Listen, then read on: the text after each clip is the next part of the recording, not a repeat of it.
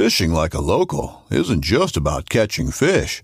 It's about connecting with the environment and the people who call it home. It's about hearing the stories and traditions that have been passed down for generations and sharing unforgettable moments with the people you meet along the way. Fishing like a local is having an experience that stays with you forever.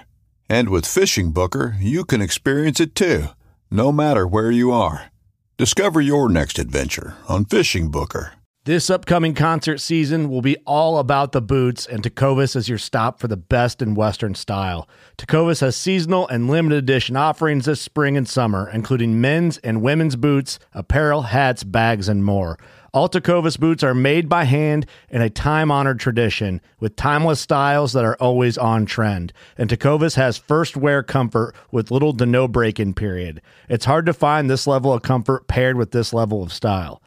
Stop by your local Tecovas store, have a complimentary drink or two, that's WCB style, and shop new styles. The smell of fresh leather and friendly staff are at your service. Many stores even have leather custom branding to make your boots truly personalized. And with regular live music and events, there's no in-store experience like it.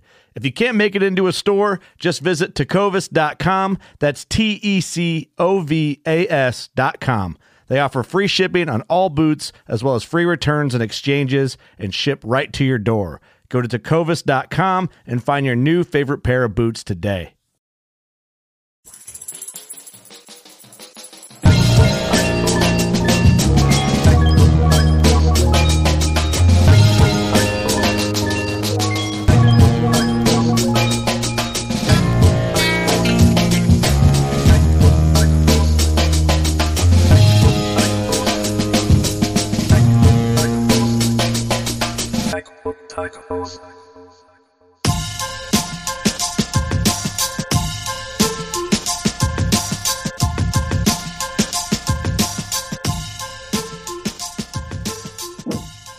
Okie dokie, ladies and gentlemen, welcome back to the Tackle and Tacos, a fishing podcast.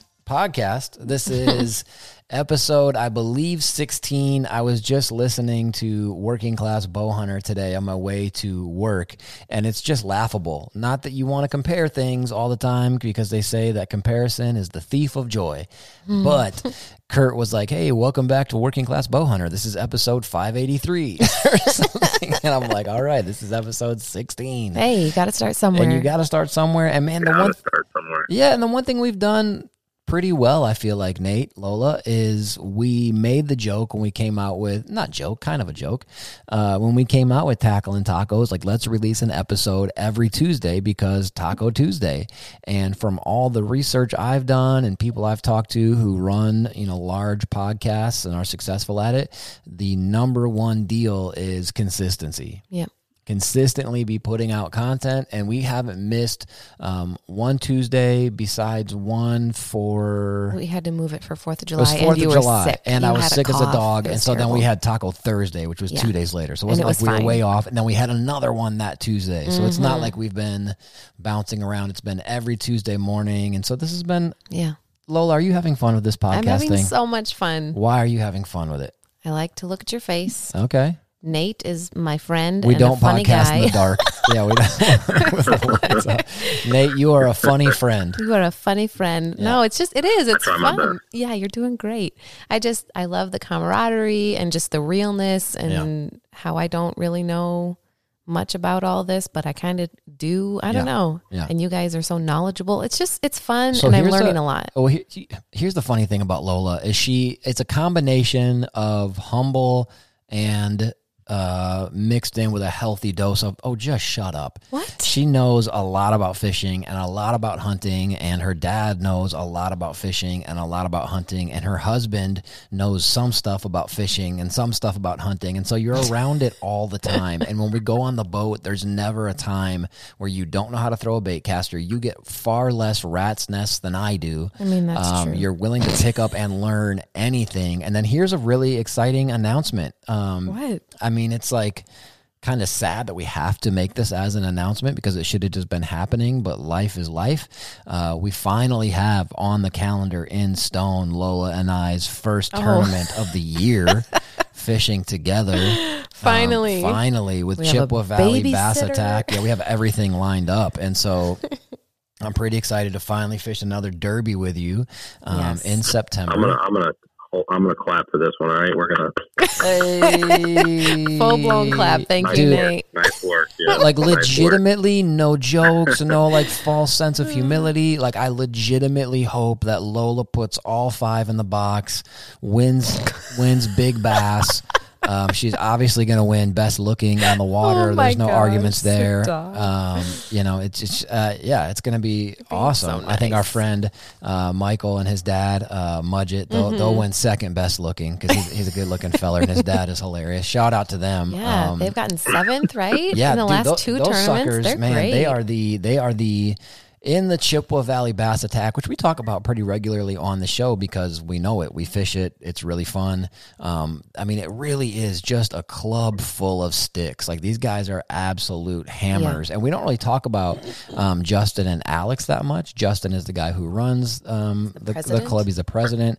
And then I believe it's his little brother. I'm 99% sure, Alex. But they're both hammers, but they're both cool, kind of silly dudes. Nice guys, and Mudgett and his dad, and he runs a guide service. We've actually already talked to him about being on the podcast. It'd be cool to interview somebody who is a guide because that's a whole different look, a whole different angle, a whole different vibe of fishing. And then they just finish in the top 10 in the money all the time. Yeah. And so shout out to those guys. Yeah. And we'll Yeah. and so we'll have them on the show sometime, or just Michael. I don't know. I think I said it before. I don't know if I've said it on the show, but the derby that Lola and I fished last year, we were standing in the weigh-in line. And in that derby, if we would have had one more fish, we had 4 fish for like 9.5 pounds, which is not a bad deal on a lake we hadn't been on. Yeah. If we had one more fish, which we lost about 8 times throughout the day, buzzbait, frogging, flipping, we were very good at not fishing clean. What do you call that then? Fishing messy? Messy, dirty fish. We fished. Sloppy. We fish We sloppy. fished sloppy, dude. Yeah, we fished dirty for sure that day. But we're standing in line in the weigh-in line, and we are standing next to Mike's dad, and we go, "Hey, how'd you guys hit him?" And he says something like, "Well, we got 15 pounds if you count the snapping turtle in the bag," or something like that. And it was just like, and he's kind of an older You're like, fella. I like this guy. Yeah, and he's like, it was like one of those jokes, he said like 35 times, and that actually makes it sort of funnier. Yeah. And It was great. Yeah, it was dope. But anyway, so I'm really excited to fish a derby with Lola again, excited. and I really hope we do well. I hope we win. It's on Lake Wissota, which I know pretty well, and I know where most people are going to go, and so I'm definitely going to try and go somewhere else. And I don't know, smallmouth. I'll be along for the ride. And and we're going to go Catch 'em. 71, 72 miles an hour. we will not. And Lola loves it. I'll be throwing up and Perfect. crying. It doesn't matter as long as we get to our spot. It does matter. So yeah, that's going to be a fun one. And then, tonight I'm excited. Today, this podcast, this Taco Tuesday, I'm excited to have someone on the show. We're going to get to him in just a sec after Lola hits us with like the sponsor info stuff. But we were pretty specific when we started this podcast. Nate said it at one point. I wasn't sure at first, and I kind of agreed with it. And Lola said it. Kurt from Working Class Bowhunter said it. Like, what if we did a podcast that maybe, a good chunk of it was bass fishing because that's what we know. But what if we dabbled into other things, fly fishing or musky fishing or even ocean fishing stuff? Yeah. Or today, this podcast, we're talking to a guy who is a catfish. I don't know if you call it expert, master. I mean, the photos he sent me, like, catfish are some of the coolest, craziest, beautiful, creepy, weird-looking, tasty creatures that swim in the water. I always wonder, this is a total side note, total rabbit hole. Yeah. I was going to say rabbit trail. I keep getting my phrases mixed up lately. Anyway. I like the rabbit trail one. I go with that. Yeah, okay, this is a rabbit trail. This is like what my grandma used to do. She'd be like, "Oh yes, like the rabbit trail," and I'm like, "Grandma, that's not." Yeah, she's Puerto Rican. In case that was like 100% Puerto Rican, and her name was Madi, and she was Matilde. awesome. Yeah, and she would like fart in stores, and then walk away really fast. which in Spanish is peo. And she'd be like, oh, just a little peo. No, she say, Laura, you got to go, just walk ahead of me just a little bit. I have to make a little peo. I'm like, Graham, don't fart in the store. Oh, honey, it's okay. It already happened. Yeah. Anyway, go on. Your accent Talk about her a is much rabbit better. trail. Yeah, talk about a rabbit trail. But anywho, sometimes I see the things we eat and I wonder who was the first person to put that in their mouth. Oh, yeah. Like shrimp. Yeah. Have you seen shrimp when they're alive? Who saw that and said that should go inside of my mouth? Or scallops, that's even weirder. Or what? I know you're talking like fishy stuff, doesn't but like, matter. what about chaga? Like, oh, there's stuff on the tree. Yeah, Let me make a tea out of it. Let me drink that. Yeah. Ew. Or, even chicken or whatever. But I do just wonder, like, and catfish, I feel like fits plumb into that because catfish can be really, really gnarly looking, especially like flatheads when they have like that weird tan alien looking skin, and like blue catfish I actually think are kind of beautiful, like they're that gray blue hue to their skin, and they're just so fat, but then they have the whiskers and they have like the spines on their dorsal fin. And I'm excited to learn about this because I don't know too, anything about but like catfishing. who thought like, man, look at that ugly thing, get inside of my mouth, Get in my belly. that's gonna be very tasty. Yeah, I'm not sure. Yeah, I don't know either. Anyway, all right, so Lola, hit us with the sponsors. Let's roll. Okay. We just want to say thank you to Giltech, to Hook and Arrow Supply, Working Class Bow Hunters podcast, of course. We're part of their network with CC Hunt Files. Killing it. And Victory Drive. Killing it. And thank you to Kenai and Grizzly Coolers. Wait, another one on the Working Class is... What, did I just miss one? Well, Deercast. It's through Oh, Drury. yeah. It's like Drury Outdoors, like the combo. That's kind of also on the Yeah. Awesome. And then we're also on Waypoint TV. Yeah, killing it. We're super stoked on that. Check us out, tackleandtacos.com or Tackle and Tacos Instagram, Facebook. YouTubes. Yeah, we've been having really good success lately on YouTubes with shorts. I don't know if you call it success, but like random shorts on there will have like 20,000 views. Yeah. And our videos have like 11. But you know, yeah. killing it. Yeah, we're having fun. Nate, you get any footage today? I did not. No. Okay. I think the only footage I got was posted on the story. Okay. So yeah, we might be able to turn that into a short. I'll send it to you. Oh yeah. Getting Culvers. Getting Culvers. Yeah, that was probably the most eventful I was part going of to my say the day. best part. Yeah. Can I just say something real quick? I know Working Class did this a long time ago with Steve back when he was on the show. Shout out Steve. That's still my homie. Point. We still talk like hip hop and stuff sometimes. Like he just texted me the other day with a fella named Chip City. We have like this 3-person text where we talk about hip hop music and it's fun. And anyway, unpopular opinion number 1. This is random. Unpopular opinion number 1. That song "Walking in Memphis" is the freaking worst song ever. Oh yeah. Gosh, I freaking hate that song. Okay. I hate it so much. It came on today at work. That's the only reason I'm saying that. So you're mad about it. It's just so stupid. Okay. The music, the way he goes falsetto, the thing like, I said, ma'am, I am tonight. I'm walking in Memphis. All right. Oh, man, it's so annoying. And people good. think it's so dope, and they're not. Oh my Like, gosh. just if you listen to that song, if you were going to wrestle or fight or be a Wrestle. boxer and that was your song to come out That's your to, just pump-up don't listen song. to our podcast anymore. You just...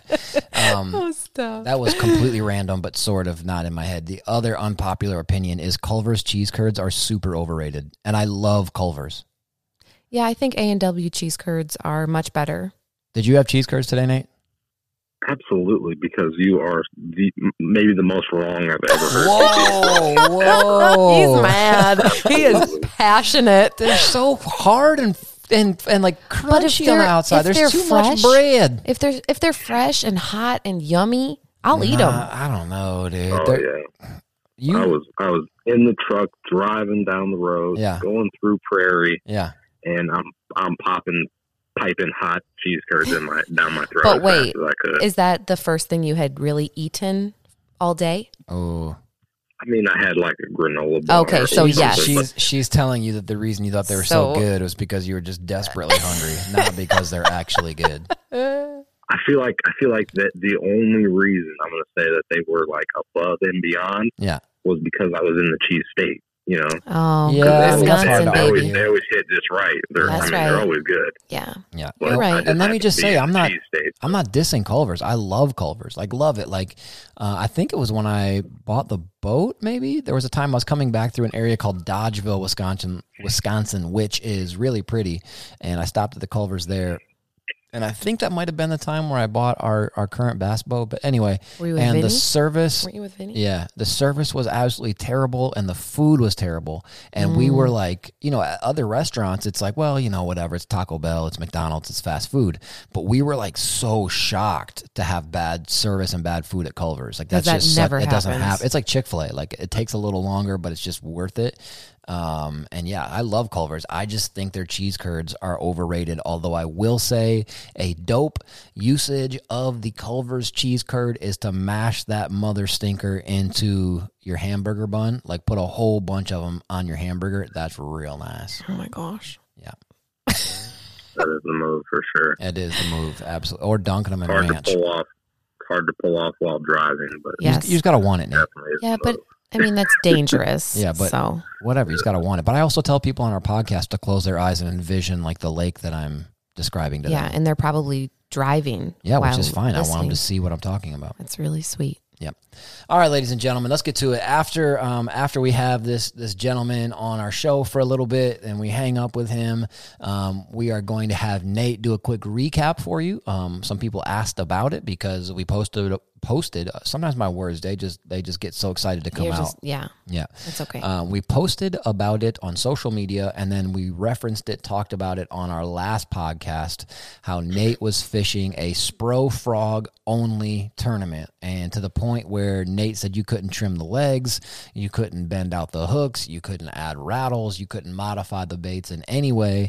And if you listen to our show at all, you know that Nate doesn't necessarily hate frog fishing. He's just not overly talented at it. It was like me in basketball as a kid. I really wanted to be good and I wasn't.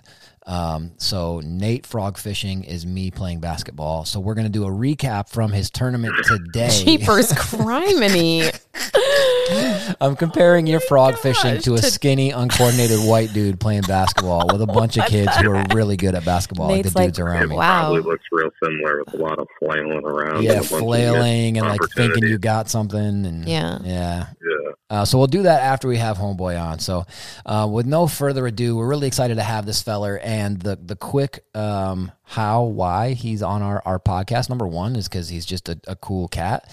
Cool cat. Oh, I didn't even mean to do that. That was good. Yeah, that was really that good. Was an accidental dorky dad joke. But Kurt, who is the guy, if you don't know who Kurt is, he's on this podcast called The Working Class Bow Hunter. He's kind of like the guy over there. And he texted me last week and was like, yo, there's a dude you should really have on your podcast named Cameron.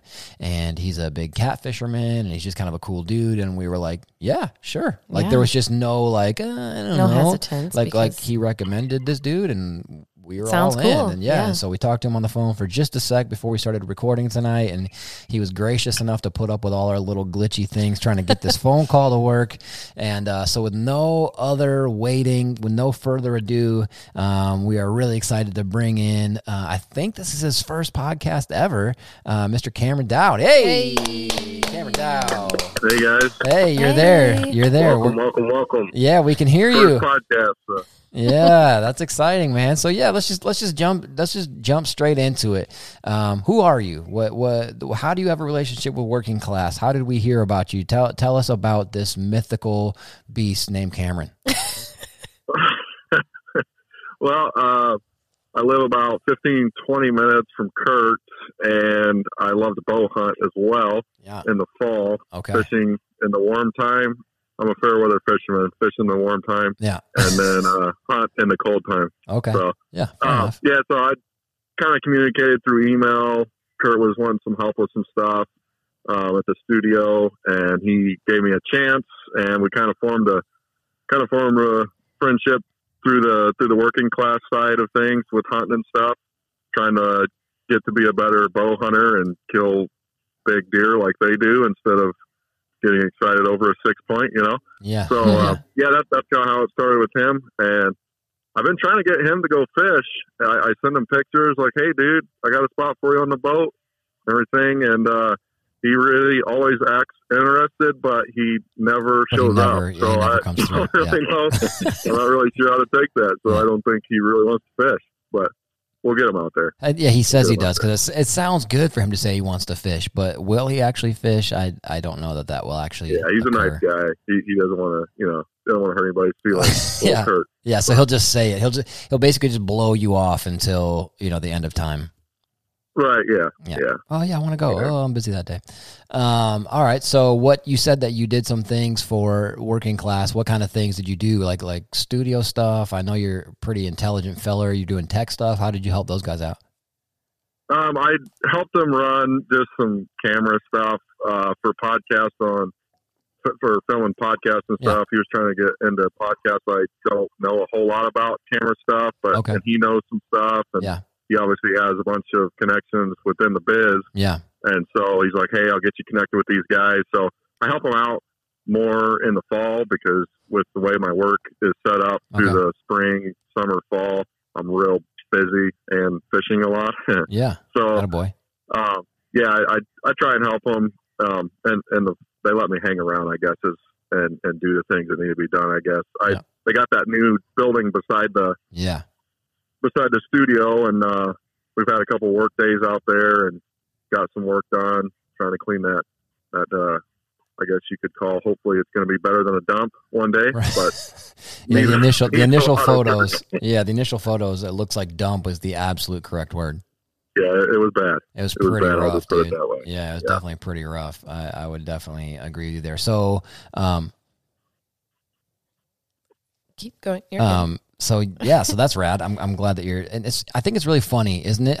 So they asked if anybody could help, whatever. You were in the area, you jumped in. I think it's really funny how you could be at like a wedding reception, or I'm trying to think of another group setting where you might be at church. You might be around people that you don't really know that well, but you find out that one dude is like a fisherman or a bow hunter or something, and then it's sort of like, and you just sort of start talking, and then it's like, it's really easy to like connect. Yeah, not to sound like corny, but to sort of bond with people over like outdoorsy stuff. So the fact that you were able to help them out with like video and whatever, but then you also have this like bow hunting and fishing and it's just so. Man, like, okay, so Cameron, I work at Shields, and right now I work in the service department, so we do everything from like, I don't know, building treadmills to like dishing out bait to, I had a guy the other day who was going catfishing, and he went through our northern suckers, and he's like, can I just pick these out? You can count that I'm doing 24 of them. He's like, I just want the biggest ones for catfish though. And I was like, yeah, man, that's fine. If you really want to dig through them. But anywho, and right now we're getting really, really busy. It's getting more popular for people to be shooting their bows, getting ready for season to fire up. And like every dude that brings back arrows, like I need these at 29. I need these for my son at 20. I need whatever. I just want to talk to him. What kind of bow do you shoot? Where do you hunt at? Are you more of like a hang and bang guy? Are you more of like a ladder stand guy? Do you have you ever shot out of a saddle? How fast is your bow? What kind of stabilizer are you using? You have a drop weight? It's just this bonding that happens, right? Oh yeah. Yeah. I like that. My wife, I've gone to several like outdoor shows, whether it's bow hunting or fishing, and she'll go with me sometimes, and I'll be like, hey, I saw this guy, he shot this, I'm going to go talk to him. She's like, you don't even know him. I was like, I don't care. Like, I'm just going to go talk to him. Like, it's hunting. Like, it's fun. Not as weird, right? Like you're going to do this. Yeah, you don't even have to be that outgoing of a person. It's just so easy to bond that way. Yeah. Okay, so it's pretty cool community. You have a wife. Yep. What's her name? How long have you been married? Tell us about her. Yeah. Tell us about you guys. We got married in 2019, and congrats. She is from, name is Stephanie. She is from Dallas, Texas. Whoa, and she has a little Mexican blood in her, maybe. So it kind of goes along with the tackle and tacos. Yeah. Heck yeah. Absolutely. Yeah, that's dope. So I get plenty of tacos, kind of a joke I always make. Somebody says, y'all had any Mexican food? I said, yeah. We've had tacos 5 different ways this week. Yeah, dude, that's awesome. Yeah, so we know when we come down. That one bit. No, we know when we come down to hang out with working class, like whose house we're going to. We're gonna run through your place and eat some. So okay, she is a super good she's a super good cook. I didn't realize, like, I knew she cooked good because I just like to eat, obviously. Yeah. But when we started going, after we got married, and she started fixing meals, or we'd go to people's houses and stuff, and she would bring food. The joke was like, "Oh, is Stephanie bringing anything tonight?" Or they're looking for it. Yeah, like, oh, that's cool. That's dope. Okay, so let's talk tacos. What have you had recently? What's her specialty? And do you like to Shout cook? out Stephanie. Point, point, point. So probably she makes some killer enchiladas, which is not tacos. No, it is. Yeah, but we count it. But it is. Yeah, we just talked about them a bit. Yeah. Man, those are kind of a weakness. Like, she kind of has to fix her pan, and then she fixes another pan for the other people that are in her house, since there's only 2 people in her house. So I get my pan, and then she fixes a few more for Okay, so her. what's the difference there? Is she like a spicy person and you're not, or vice versa, or? No, I just could eat a whole pan pretty much. Okay. All right. Quantity, yeah. That's such a better answer. Yeah, they're pretty good. Another one, I was actually thought about this whenever you texted me. I was like, they're probably going to bring up tacos. Yeah. And when this all comes around, she makes these, she calls them crunchy tacos. Okay. She takes corn shells, puts some beans, and sprinkles some of that crumbled cheese in there. Yeah. I don't know the Mexican term for it. There's some real long word for that. Yeah, there's kind a of few cheese. different kinds. Yeah. It's the white like cotija? mozzarella or whatever. Yeah. Chihuahua. Oaxaca. Yep. Yeah. Okay. Yeah. I always get that mixed up with the dog, though. No, for sure. Anyway, Yeah, it's weird. So then she'll fry that in like a cast iron skillet with a little bit of oil in it, and crisp that up on both sides. Not like tostada style, but kind of in between, just a regular shell and tostada. Then you can use any kind of meat. I prefer like carne asada steak. Oh, come on, dude. And then once that's fried on both sides, the cheese is melted, beans are hot, pull it out of the skillet, open it up, drop that meat in there, top it off maybe with some cilantro, pico, etc. That sounds so good. Dude, it's pretty fire, yeah. Yeah, dude. You got to figure it out for sure. Yeah, that sounds amazing. Those are small. So if you eat like 20 of them, it doesn't really look that bad on you. Nice. They're pretty small. He said, so if you eat like 20 of them, that's dope, dude. You're like our perfect guest. I don't know if I've eaten 20, but it's pretty bad, dude. Hey, man, I don't know. We're not judgy. You know what I'm saying? No. We're not. If you ate 20 of them, you ain't got to lie and say I ate 14. You know what I'm saying? Be proud of that junk, dude. There's nothing wrong with eating 20 of your wife's crunchy tacos that sound incredible. I'm not mad about it at all. The other night we actually made enchiladas at home based on the last podcast where Nate said he's been into enchiladas lately, and I made a totally separate pan for myself. That was actually because I wanted to put a little more spice on it, but then I ended up making them all kind of spicy. Anyway, And he felt very bad. Just go to work, you know what I'm saying? That's the greatest thing. Just eat, you know what I mean? Good. Yeah. Mm-hmm. Yeah. So what is that your favorite dish, your favorite taco that Stephanie makes, or is there something else? Give us some goods. We don't talk tacos enough with our guests. Yeah, that crunchy taco is probably my favorite. I don't know, man, with that oil. I don't know if the cast iron skillet has anything to do with it. I don't know. Just to me, anything fried in a cast iron skillet, I don't know. There's something about it that it just got that magic in there. Yep. Old cast irons always have something to do with it. That's for sure. Yeah. That's why they call it seasoning them. They do. Yeah. They sort of like absorb all this like years of use and oil, and it is a different deal. You're completely right. Mm-hmm. There's that real thin. I'm not good with the names because I don't speak. I always tell, like when we go to visit her family, they ask me if I speak Spanish, and I say pico or poquito. There we go. Poquito. And then they just laugh and laugh. Pico's even better though. Yeah. So poquito. Yeah. I always tell Lola's family that I know dos palabras, which means 2 words. And I'm like, I actually know he some does Spanish know some a little Spanish. bit. Like when I was a little boy, when I was 14. You say I was a little boy. That's 100 years ago for me, dude. I mean, that's how old Kennedy's going to be. Yeah. So when I was daughter. 14 or 15, I was a busboy at a restaurant, and all the other busboys were like grown men, like Hispanic dudes who only spoke Spanish. And so then they would teach me stuff little by little. And then I took Spanish in high school. So I know some, but not enough to like have a convo. Like Lola can sit there and have a convo with somebody. Yeah. But anyway, so you would go to see her parents. I've done it both ways. Well, how's that? I've done it both ways. I've also done it where like I'll walk in they'll have some big family meeting thing or group party or whatever, and I'll walk in and I'll greet him in Spanish or something, make something up that I heard. And they're like, oh, he knows Spanish. And then they just take off. And I'm like, and then you slowly exit. Yeah, just smile and nod. See, and like back away. Yeah, that's always really awkward. That's funny. I went to Argentina when I was 17, I think. I went to Argentina.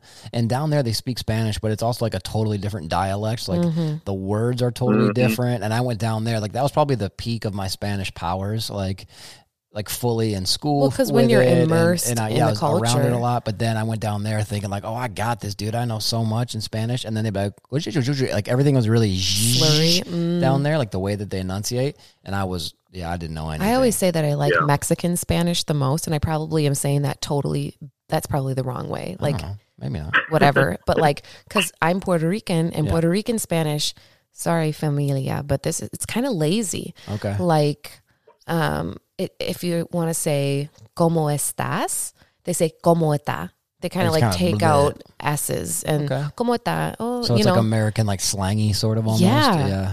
Yeah. Have you heard that before? Slang. Spanish slang. Have you heard that American English is the hardest language to learn because we have so much like poor grammar and so much. There. Yeah, 45 ways of saying the same word. Yeah. Weird. Okay. I don't know. Spanish is pretty hard for me because me too, dude. She's written out sentences and stuff, and I mean, I'm not real big into English. Really wasn't my favorite subject, but in Spanish they seem to like take what is at the end and put it at the beginning. Yeah, they and then, flip flop. that's not what it's supposed to be. And anyway, it's confusing. The one thing though, it, one really rad thing about Spanish that I think is so smart is when it's written out, how if they're writing a question, they start the sentence with an upside down question, and then end it with a regular question. So like to me, that makes sense because as you go into the sentence, you already know what it is. You know what I'm saying? Like, like that's, I think that's actually kind of a good idea. But anyway, what are we talking about? I don't know. Tacos. Yeah. Ask this man some fishing questions. All right. Lola. Well, Nate, why don't you ask him some fishing questions? Like, how did you start? I don't know. Yeah, that's a good start, I suppose. But honestly, I want to know what your favorite piece of bait is. That's what I want to know. I kind of grew up catfishing, like in my younger years, as a kid, fishing on the bank with my family, camping for months at a time. So, that's kind of what I grew up doing. So, what's your go-to bait of choice? So, if we're talking flathead catfish, which is most of the fishing I do here locally, because that's, it's close. So that's, when I have time, that's right? Yeah. I use a lot of live. I primarily live through most of the season, and if I had to pick out a favorite bait, favorite live bait, those green-eared sunfish that have like all the crazy colors, like the yellows and the greens. Some of them even get some red in there. Those are to me, those are just like the prettiest panfish out there. Like I've caught, I don't know if they like accidentally breed, like when the breeding happens. I don't know if they get with bluegill sometimes, but man, I've caught some that just, the colors are just like, it's almost like some of them like saltwater fish you see in people's aquariums. Yeah, they almost like look fake. Almost electric. Yeah. Those exactly are really pretty. About. Yeah. So what do you do? They're really hard to catch too. Like that's what I was just going to say. Can you even target those specifically? How do you get them? Yeah. I have not found a way to target them. And it makes me almost wonder if they're not, almost like a mix of a couple of things because I never find like a school of them. Like as many, I mean, I've caught thousands of bluegill, whatever you want to call it, panfish over the past, 10, 12 years, 15 years of catfishing. And I know I haven't caught more than 3 in one occasion. Like if I go out for bait, like I've never caught more than 3 at one time. That's it. Yeah, I wonder if they are some kind of hybrid. Yeah, I mean, yeah, when you catch one, it's kind of like, you know, catching a super rare fish in my book. It's like, oh man, you know, I get pretty jacked up even though it's just teeny sand little, fish, you know. Yeah. You're gonna feed it to another fish, but you gotta stop and admire it. Yeah. Smell the flowers. Yeah, sure. I actually got a cattle trough, like a big circle cattle trough that was I bought some acreage out towards south of the Quad Cities, and I was trying to find out a way to keep bluegill alive. Okay. So that every time I went fishing, I didn't have to go catch bait first, because man, sometimes that's difficult. Like you have to go get bait every time. So I just catch a few, and then I made this like little mini pond, if you want to call it, with that cattle trough. It's probably 6 foot around and 3 foot deep. And made sure it was waterproof. Got me a little aerator pump. I was gonna say, you aerate it, and yeah, dude, it's pretty dope. Like it's pretty cool to watch it. I kind of geek out about it. Yeah, it's pretty fun. It's pretty fun. Yeah. So if every time, go ahead. Well, one thing I wanted to ask you is because like Nate has some experience in catching catfish. Lola and I have caught catfish while not fishing for catfish, like fishing for bass, like on a chatterbait or a flipping bait or something. So we don't know a lot about catfishing. So if we ask you a question that's absolutely idiotic, please just know it's because we don't know. You can laugh at us. It's okay. You can, but we just think it's cool. Like at the same time, though, I think catfishing is really neat. You know, like I think it's really rad. No, you're good, man. So hey, like, when I started, sorry, go ahead. No, you go. I was going to say, when I started, I asked probably more than enough dumb questions to be up towards the top of the list. Yeah. To so me, like, there's not dumb questions. So. Okay, so 2 questions just based on what you just said about the little, pumpkin seeds or whatever you want to call those ones that are really, almost like metallic, like reflective, crazy patterned, whatever. Because we all know, anybody who's fished with their kids and knows those fish, when you catch those ones, it's like, ooh, even if it's tiny, everybody wants, like we just caught those when we were camping. Yes. And all the kids were like, oh my gosh. And Vinny was like, we got to let that one go. It's just too pretty. Yeah. So when you catch those, awesome. yeah, it's so cute. When you catch those, number one, do you get hit on those before everything else? Number 2, if you don't have any panfish to use, do you just not fish? Like you don't use stink bait or old cut bait, or are you just saying for flatheads like live is better? Or yeah, so on the first part there, on those, I didn't even think, I kind of even forgot that people call them pumpkin seeds. I've heard that before. Yeah. And I don't know if that's more like up towards Wisconsin. Y'all may have more of them up there. I don't know. It's not super common here though either, but yeah, I don't know. They're kind of, with how rare they are down here, I don't know if it's because we save them until we're like, hey, there's a good fish here. Let's pull out the mega baits, because sure. I don't usually just take one of those and just fling it out. Yeah, you kind of save willy-nilly somewhere.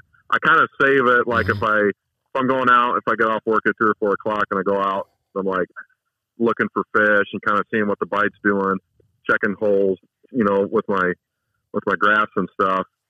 And usually right at dark, the prime time hour of fishing right there before dark. Most of the time I'll use that, and I'm usually sitting in a good hole.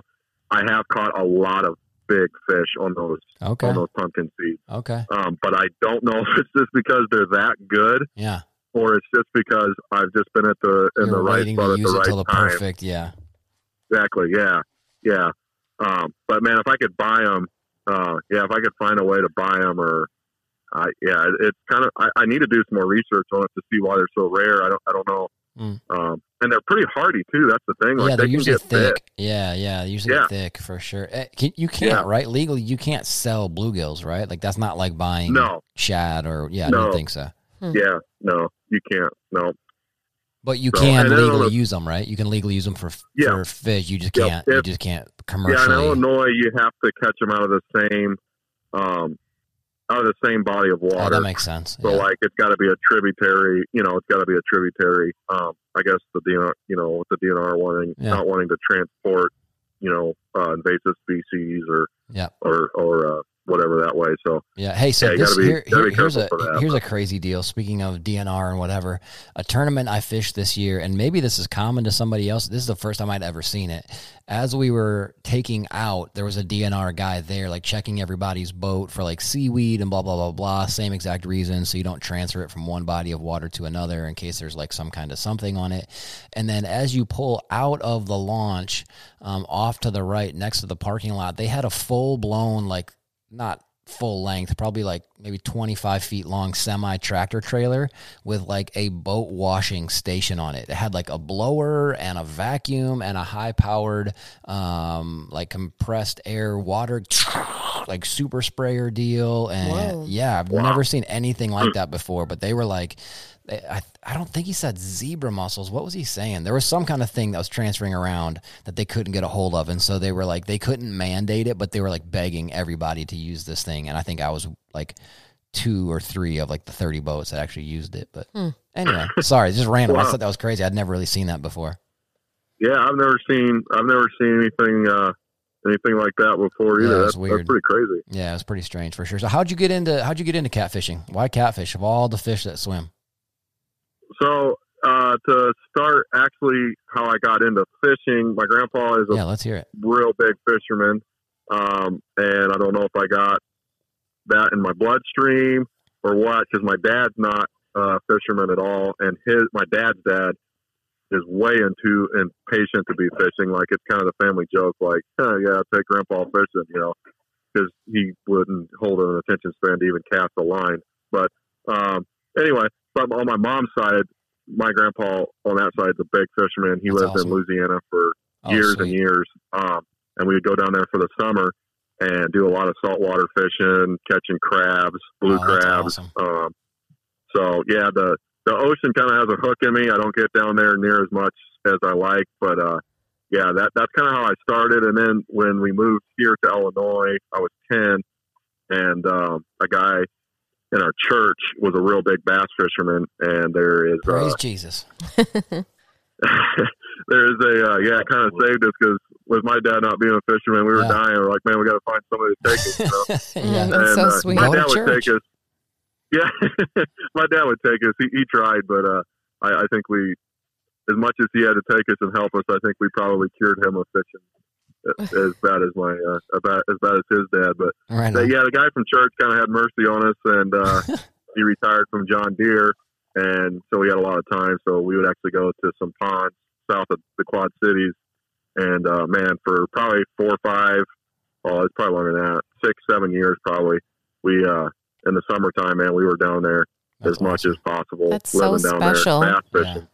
Yeah, a lot of memories, a lot of fish. It was probably the best fishing, consistent fishing that I've ever done. Yeah. For bass, big bass, lots of numbers, just a kid's dream, kind of, just a bunch of wide open. Mostly from shore, or did you have access to boat stuff at all, or? We did take like a little tiny 10-foot, 12-foot, like flat bottom John boat down there sometimes. That's awesome. And drag that around through the fields, but a lot of it from the shore. Yeah, a lot of it from the shore. Once we got a little bit older and stronger, where we could actually carry our own stuff and help out, we started rigging up like wheels to tie onto the bottom of John boats to pull stuff around. We got pretty creative. Yeah, heck yeah, that's great. So yeah, and then after I got close to being able to drive myself around, the guy that took us bass fishing, his son actually is a big cat fisherman. Okay. And he lives about 10 or 15 minutes from my house. And he took me a couple times, and I think one of the first times I went, we caught like a 25-pound flathead, and then a year or two later, we were on Mississippi, and I caught one that was closer to 40. Jeez. And it just kind of hooked me. Yeah. And I've been pretty tied to it ever since, honestly. So wish the season was longer, honestly. Yeah, right on. Yeah, heck yeah. So what is the biggest fish you've caught, like catfish? And okay, so you say 25 pounds, 40 pounds, like that sounds gigantic to us bass fishermen, but that's like scary big. What's like it's not, right? Is there like a normal or average? Okay, I have two questions. What's like an average, like, oh yeah, I caught a catfish, cool size, and then what's your record, what's your PB? biggest? Yeah. Okay. So like a 25-pound flathead in the bass world would probably, for me, would be like a 2.5, 3-pound bass. Oh my gosh! It's like just good, but bass, not crazy, not yeah, super like rare. you'd be like, oh, it's a nice fish. But not it's a cool totally fish. freak out I about think it. I would pee my pants. Yeah, I'd be like, into it. oh my gosh! I just don't. And even... everybody else in the boat is like, what is she doing? That's such an average fish. Put it back. No, it's cool because I mean, and it's all in proportion. Like you're just fishing a totally different species. You know? So you catch a 10-pound flathead, it's like a 1-pound bass. So it's pretty proportionate. But it is cool to take somebody out that never really catfished. And get them on a 15 or 20, 30, and they're like, "Oh man, that's the biggest fish I've ever caught." That's really cool for me. Yeah, man, they're way bigger, but that's a good fish. We're gonna try and get you a bigger one. Yeah, but for sure. That's the cool thing about catfishing is you can take somebody, and if you do catch a 15-pounder or a 20 or 30, 30-pound catfish is getting close to 36 inches long. And so they're holding a 3-foot fish, and it's like, dude. So it's pretty cool. I forgot your second question. Your PB, I don't know if I answered your personal what's best. your biggest? Personal best. I actually caught my personal best for a blue catfish about a month ago. Oh, whoa. I caught it was right at 65 pounds. Holy crap. My gosh. Yeah. That was on the rod and reel. That was on a rod and reel, yeah. Wow. I'm not a bank pole guy. There's guys that love that, but I'm all rod and reel. Yeah. So. Wow, that's dope. Nate, take 2 seconds. Would you explain to people why you asked the rod and reel thing? Because I think I kind of know with catfishing, but why did you ask him that question? Yeah, just in the catfishing world, there's kind of like two realms. There's rod and reel guys, and then there's bank line guys. So the bank line guys will go out kind of midday, afternoon, whatever, and they'll go actually set rods in the bank, and they'll have cut bait or something tied to them, and weights, and just kind of go scatter them out along a creek or river bank, and wait for the next morning and go check them or something. It's pretty. Is that like what simple. we did in England? Sort of, yeah. Okay. Yep. Sorry. Yeah, so pretty simple way to do it, but it can be a lot of fun too. I did a little bit of that when I was younger, but then of course there's like Cameron, die hard rod and reel guys who really want to feel the fight, and I can only imagine a 65-pounder on rod and reel, man. That's insane. And blue cats are just cool looking, man. They look like what. This I'm putting together the pieces in my head right now. I Something really stupid that I'm about to say, but it's not that stupid. Dude, it's like that. It's like my buddy Garrett, shout out Garrett, Cletus McFarland on YouTube. He has this really rad El Camino that's like that kind of cement gray sort of color. You guys know that paint color on trucks and cars that's getting really popular now? Y'all know what I'm talking about? Like that milky gray. Yeah, that sort of milky cement color. What I feel like a gray, like a blue cat is sort of that color. We should start calling that color like blue catfish. You know what I'm saying? Yeah, that's pretty dope. Isn't that what that color is? I mean, it's kind of that grayish, sort of medium toned grayish color. I don't know. Yeah, that's what we should. I'll have to message Garrett and be like, "Hey, I have a new name for your car. You can call it the Blue Cat instead of mullet." Instead of mullet, that he calls it. Yeah, but that's awesome. Okay, so if you don't have to get anything, if you're doing something specific, Cameron, that you don't want to share in terms of like keeping, like specific stuff that you're good at. You don't have to share or a specific location, but give us a little detail on that 65-pounder because that sounds really crazy. Yeah, so the blue cats don't. I mean, there's channels, flatheads, and blues. The channel catfish is kind of a variation of the blues. They don't get near as big. Like I think the state record for Illinois is like right around 30, low 30s, 31, 32, 33 pounds. For the channels. Okay. For the channels. But a lot of people get mixed up between channels and blues. So we don't have any true blue catfish here in the Quad City area. Oh, okay. I've never caught one. I've heard that we used to. Okay. And some commercial netters, between commercial netters and floods. Yeah. Just kind of wasn't a strong population to begin with. Huh. And they eventually, I've never caught one, and I should back up on the bait question just a little bit, because I do use cut bait early in the spring, and if we're having like really crazy years, kind of like this year, I'll use like cut shad or sometimes live shad. They're just really hard to keep alive. Okay, sure. They don't stay very long. Yeah, but you have a really good aerator, and you're changing a lot of water, and you got cold water. Also moon eye. I'll cut moon eye. That's primarily, actually, that's what I caught that blue on. Oh, really? Was a chunk of moon eye. Okay, and so when you say, just for the people who don't know, what like is me? Yeah, like Lola. What is cut bait? So cut bait is, I throw a cast net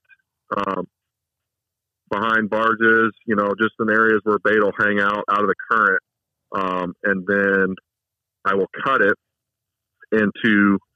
Sometimes I'll cut the head and the tail off, and just throw the meat, guts, part of the hook, hook all that into the hook and throw that out as one piece. If they're biting weird, sometimes I'll just cut the head off, put the head on, and throw that out. I've caught good fish doing that. But in my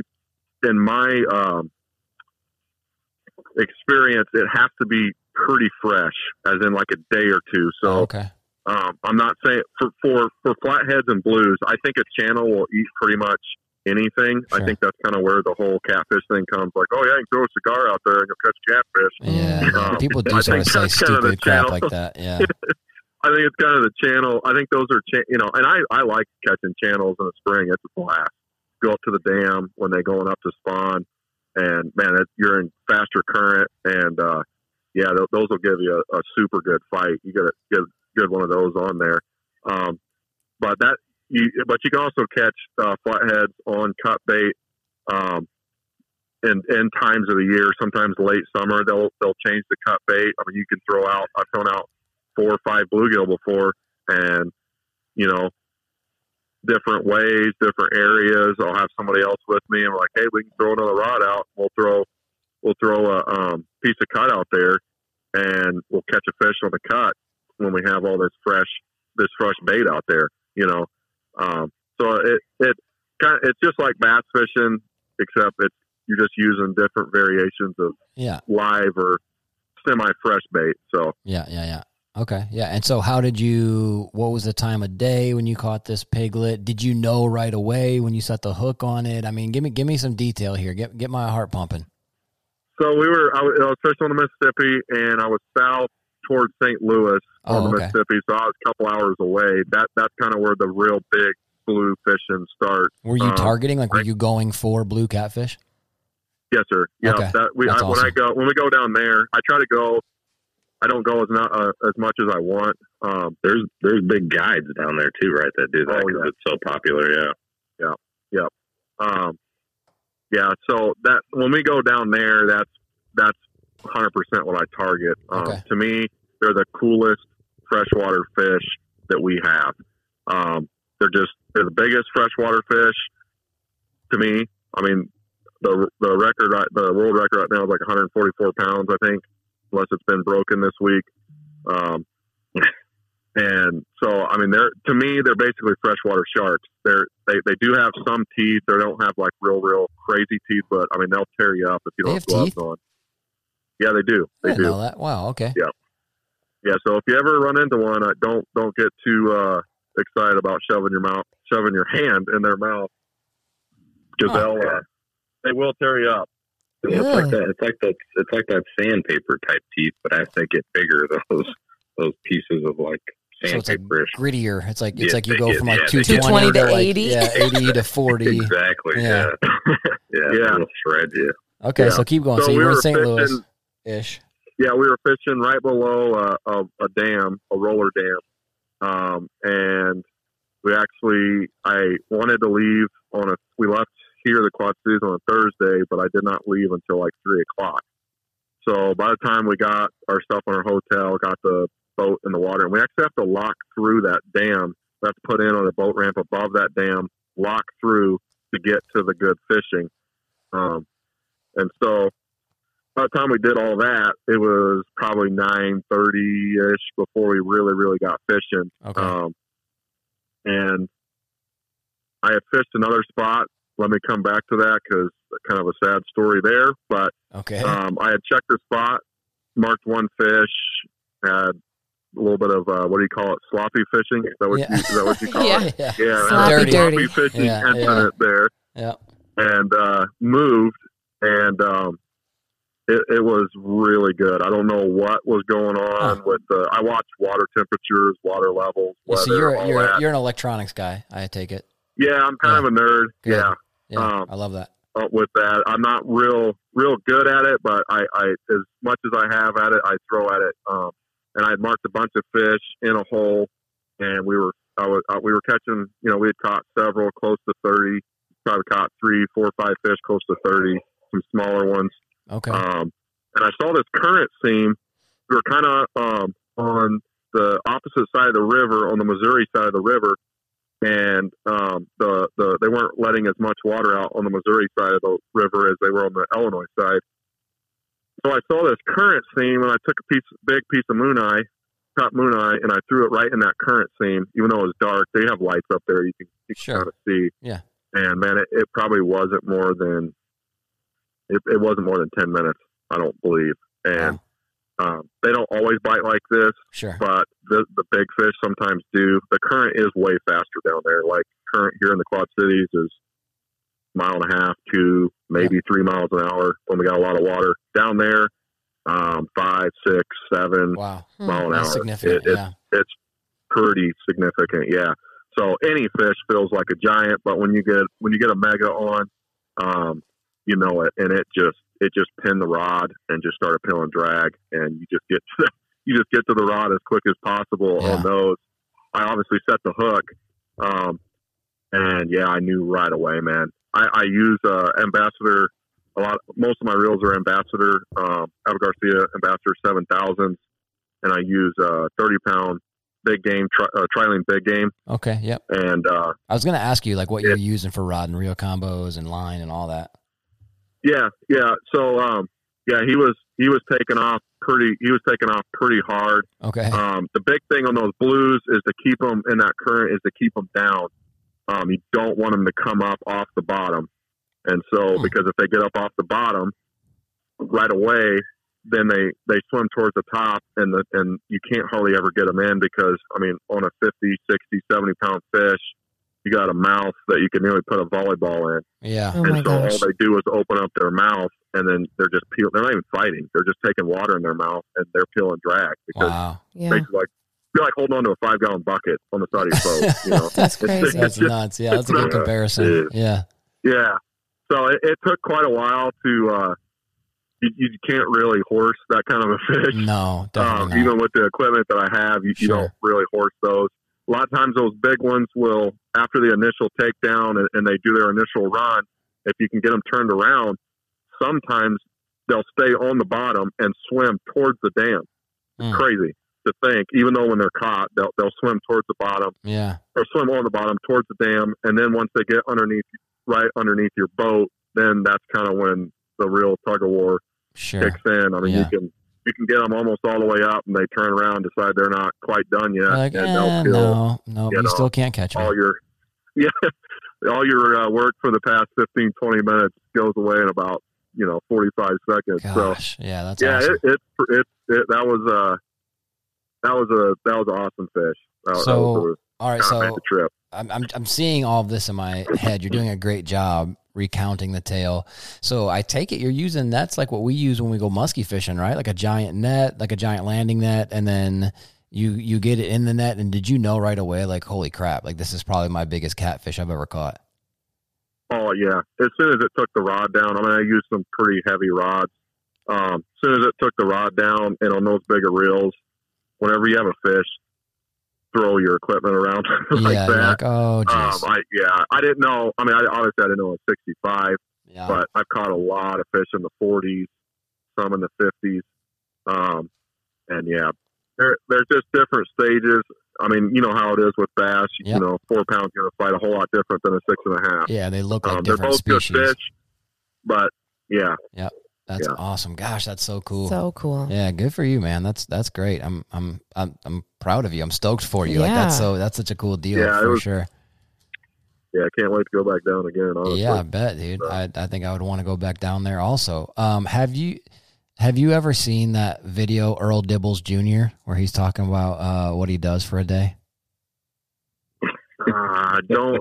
Nate's laughing. It's the worst video ever. It's actually a dude who's like a country. What's his name, Nate?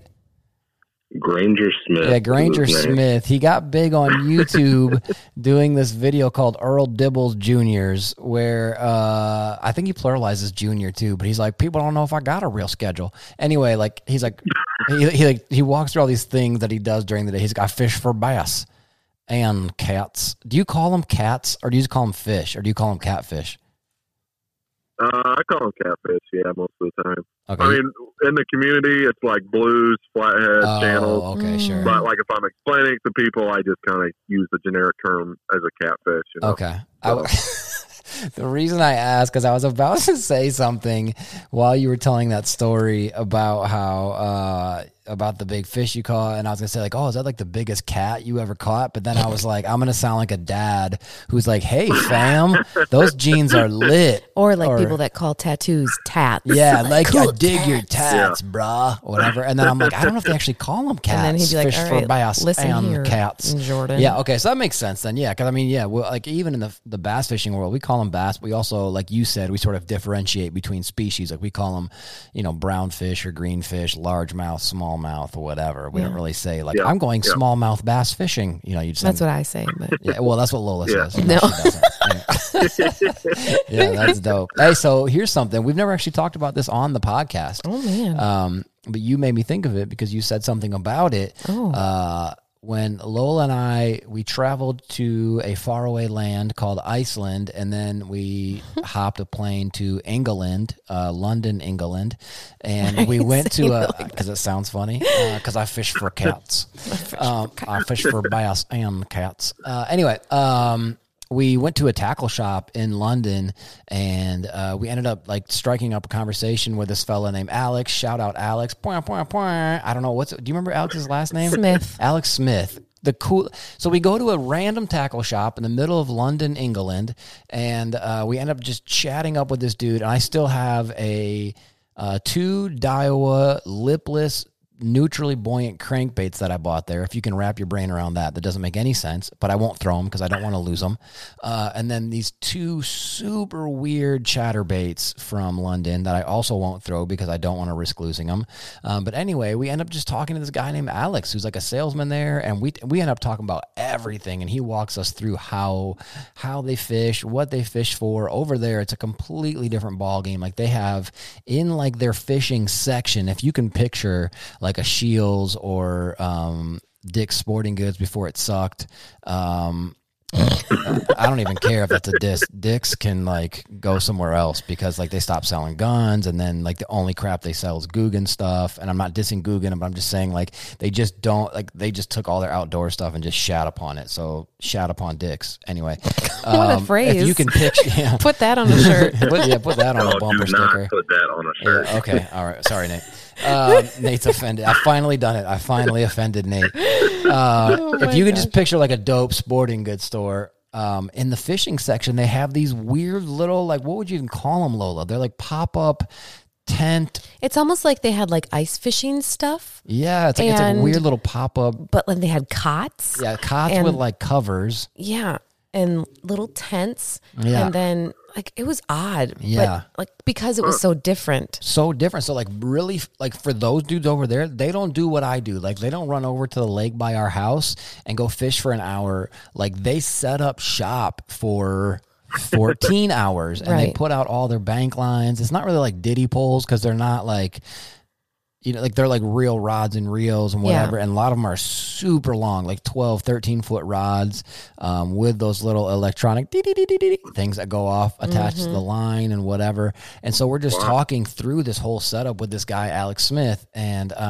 Well, the whole reason that we were going to this place, well, because we love fishing, but also it was your birthday. Yeah. And I was like, turning 60. Oh my gosh. No. How old were you turning? 39? I got a senior citizen discount at the tackle shop. You're going to be 42. When did we go? I don't know. It doesn't matter. We're talking about how old I am. Okay, sorry. Yeah. He's in his 40s. And it was your birthday, and I was like, I really want him to go fishing for his birthday. Like, that would be so fun. Let's find someone that can take us fishing. And my cousin lives in England, and shout out Carmen. And I wanted to see if she had any hookups, and her husband was like, I have no idea. Yeah, that was pretty good. That was very good. He had no clue. And so then we got to talking with Alex at the tackle shop. And the tackle shop was called Tackle Warehouse, which has no affiliation with Tackle Warehouse here. That's right. Like the Tackle Warehouse we all know. It was just a completely, just the same name. That's right. Sorry, keep going. Anyway, so we ended up just talking to this dude for like a half hour, and he asks us a ton of questions, and I'm like, well, yeah, I got on my boat. He's like, you have a boat? Like, that was the weirdest thing to him. And he also thinks Walmart's awesome. Yeah, he thinks Walmart's like the coolest. Like, he thinks Walmart is like a amusement park or something. Yeah, he's like, it's crazy. And then the fact that I had a pocket knife on me, he was like, oh, careful, mate, you'll get arrested for that one. And I'm like, what? you can't have pocket knives over there. Like, it's wild, crazy. Dude. Yeah. So anywho, all of this to say, he goes, hey, do you want to go fishing with me? And we were like, yeah. I hope he doesn't kill us. Yeah, we don't know who this guy is. We hope that he's not a psycho, but yeah. And so he pulls some strings with his boss, who owns Tackle Warehouse. Again, not that Tackle Warehouse. And he gets us on this like kind of private lake in London, kind of out of the way. And we meet him there the next day real early. And it was so rad. He brought us all these crazy British snacks, like Scotch eggs, which are disgusting, and some like blood pudding and pie things. Yeah, but then really some really good things too. But anyway, so we're fishing over there for Wells catfish. Are you familiar with Wells catfish at all, Cameron? I've seen pictures of them. Those things are as ugly as people talk about the ones over there. I think those are like 10 times. Those things are weird looking. Crazy. Wait, I mean, until you see one in person. We actually didn't end up catching anything. We had a couple bites and didn't actually get to lay into anything, but a couple of dudes like right around the way in their pod tent thing.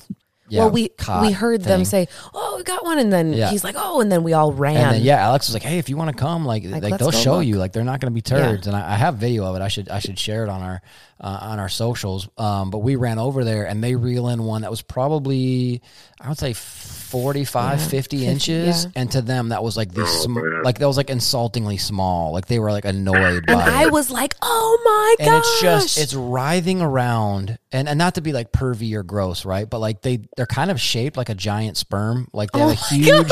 I mean, I'm not trying to be funny even, but it's true. Like maybe they have a huge tadpole? round, or a tadpole. That's a tadpole better. Which a tadpole looks like a sperm, but anyway, maybe tadpole. Yeah, it's like a huge. Yeah, they're just crazy looking, like this huge round head, and then it tapers off, sort of eelish, and then they have sort of a flathead pattern, but like they get it up in the net, and they use sort of like a cradle, sort of like a musky cradle type net. Yeah. And they get it up on shore, and the thing never stops moving, like ever. Not necessarily like violently thrashing, but the tail is just like S-ing and like pulsing the whole time. Mm-hmm. And yeah, that was a pretty neat experience. So that, anyway, that long story about going to England and hanging out at Tackle Warehouse with Alex, was just to say that catfishing is, I think, pretty dang international, right? Like it's everywhere, is it not? Yeah, I don't know a whole lot about it, but I know they do have stuff on the Amazon, some pretty crazy like Amazon catfish stuff too. Yeah, and I think that would be dope to do. Like, that'd be incredible. Like one of them like birch canoes or whatever. Just, those ones that look like they're going to tip over if you look at them.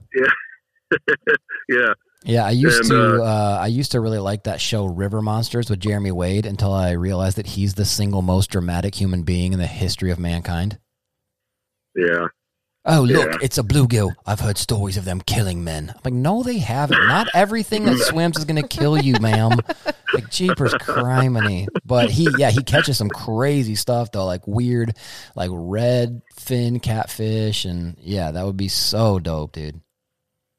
Yeah, there needs to be like a grand slam, like there is with turkeys or whatever. Dude. I think we can make up a pretty good grand slam for catfish. That's an awesome idea.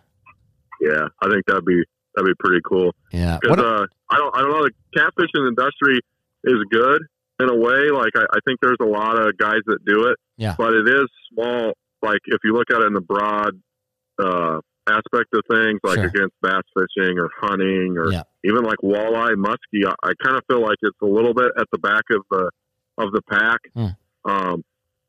Maybe not. Maybe it's just me. I don't know. It does seem. I know some people think it's too much work. I love it. Yeah, obviously, or I wouldn't do it. But yeah, I think that Grand Slam thing would be an awesome idea. Would be a cool idea. Yeah. Yeah, I think that's a super good idea. Yeah. Nate, what about you? What's your? Go ahead, Nate.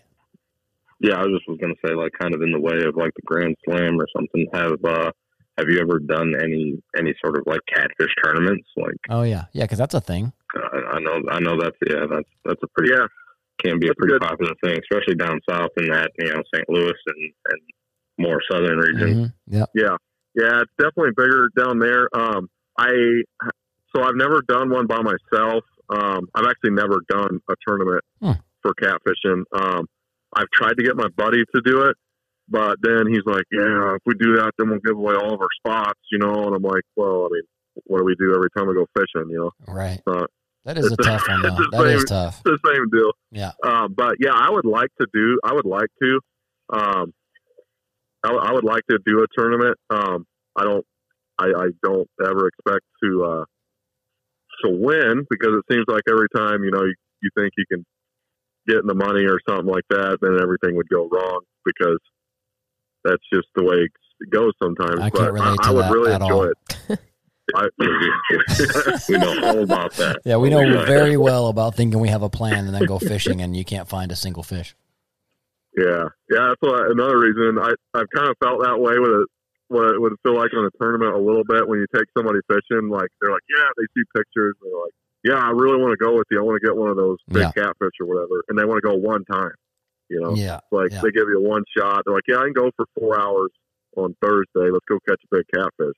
Well, you're like, I actually do this for hours. It takes a long time. Like, I mean, that 65 we caught, we fished from 8:30 at night, and I think I caught it around 11:30. But I mean, we fished until 3:30, 4 o'clock in the morning. Oh, hey, you said you were going to say you forgot a part of the story. You said there was going to be something that was not a great, sad something before you caught that 65. Oh, what did we miss? So we come through the lock, and I checked the first hole where we fished a lot. I wanted to check some other holes, but that was like right outside of the lock, real close in a couple 100 yards or whatever. So I checked this spot, and I have Humminbird electronics, and not the biggest one, but it's a Helix 7, which is big for me. And I marked a giant fish on the Helix, on my Helix. Are you using down imaging, side imaging? What's your down imaging? Okay, yep. Down imaging. I want to get side imaging. I just fish a lot of structure, and I have not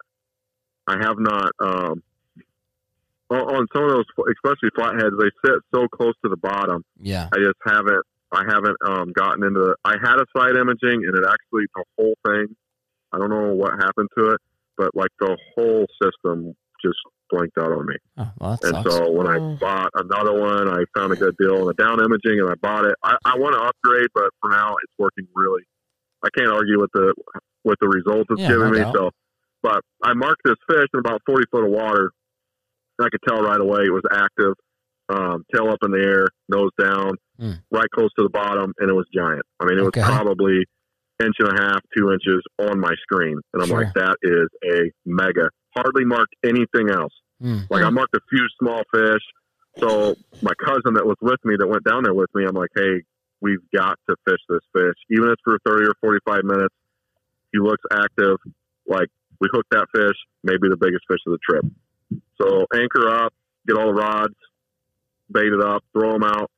And, dude, the first 2 rods I threw like right on top of him. I mean, I marked where he was at, and I'm throwing like 8, 10, 12 ounces of weight down there because of the current. Mm-hmm, yep. So it's quite a setup. I can go through the setup after this, but I barely got the rods out, and I got bit on that left side of the boat, and it did the same thing as that 65 did. Oh, it nearly broke the rod holder. I mean, just buried the tip and just started peeling drag.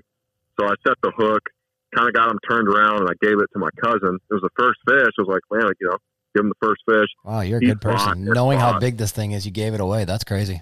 Good man. Yeah, seriously. That's awesome. He fought and fought this thing.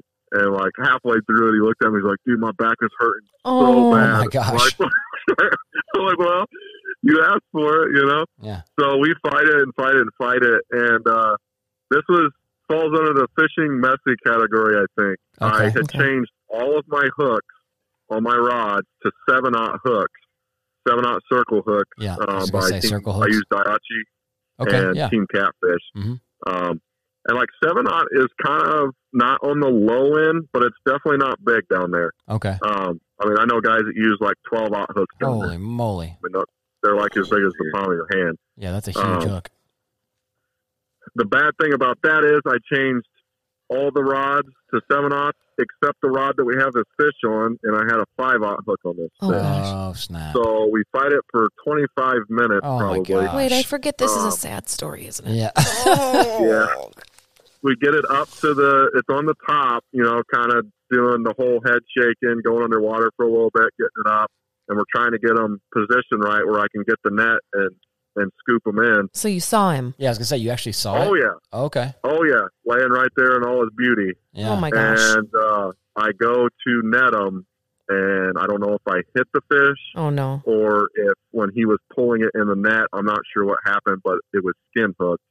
And that joker pulled out and I feel like I'm going to throw right up. away from the boat. Dang it. Oh, my goodness. I'm so sorry. Always the big one got away. That one hurt real bad. Seriously. Real bad. We just kind of looked at each other and didn't really say anything. I was going to say, I don't know if I would say a word right there. I mean, like, no way. I don't feel like talking anymore on the podcast. Yeah, I'm so sad. positivity is worth the effort. Bye. We'll catch you on the next Just one. kidding. Yeah, geez, Oh, my dude. God. I know that feeling.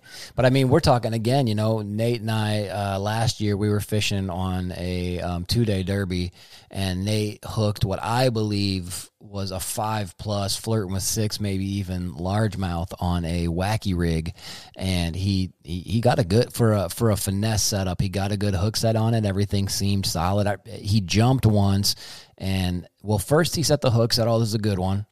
Then he jumped, and me and Nate were both like, "Oh my gosh!" Like when you see a fish that big come out of the water, like it's like holy. You remember this, Nate? I know you remember this. Absolutely. Yeah. But then Nate said, and Nate is not a cocky person. I have to say that because I have to preface it with that because that's just not who he is. And he goes, no, I got a good hook set. Like he knew that for a finesse setup, like he drove it home. He said, "I'm awesome." Yeah, he said, "I'm better than everyone."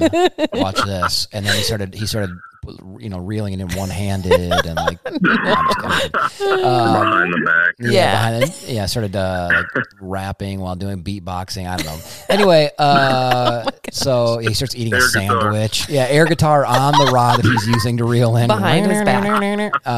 So he's not worried because I think he has it set really good. Jumps a second time and spits the hook into oblivion, and Nate and I both just kind of dropped to the back deck, and we're like, dang it. I mean, it was just a monster, and that's fighting it for 15 seconds. Yeah, I was going to say, what is a normal fight with a catfish? And you're fighting this thing for a half an hour, and is you that lose normal? it? Is that normal to fight? In that kind of current down there, yeah, it is. Yeah. So do you have to work out? You can't be faint of heart. I'll put it that way. Yeah. Good. So my cousin was a roofer, and he was a roofer. So, and he was complaining about his back hurting about 15 minutes into it. So yeah, a dude who spends all day in the blistering sun moving heavy stuff, and jeez. I mean, they're literally freshwater sharks. Yeah. That's how I describe them to people. Like people think I exaggerate a little bit, but I mean they got teeth that can really cut you up. Yeah. And in my opinion, they're the apex predator in their environment. Like obviously Sure.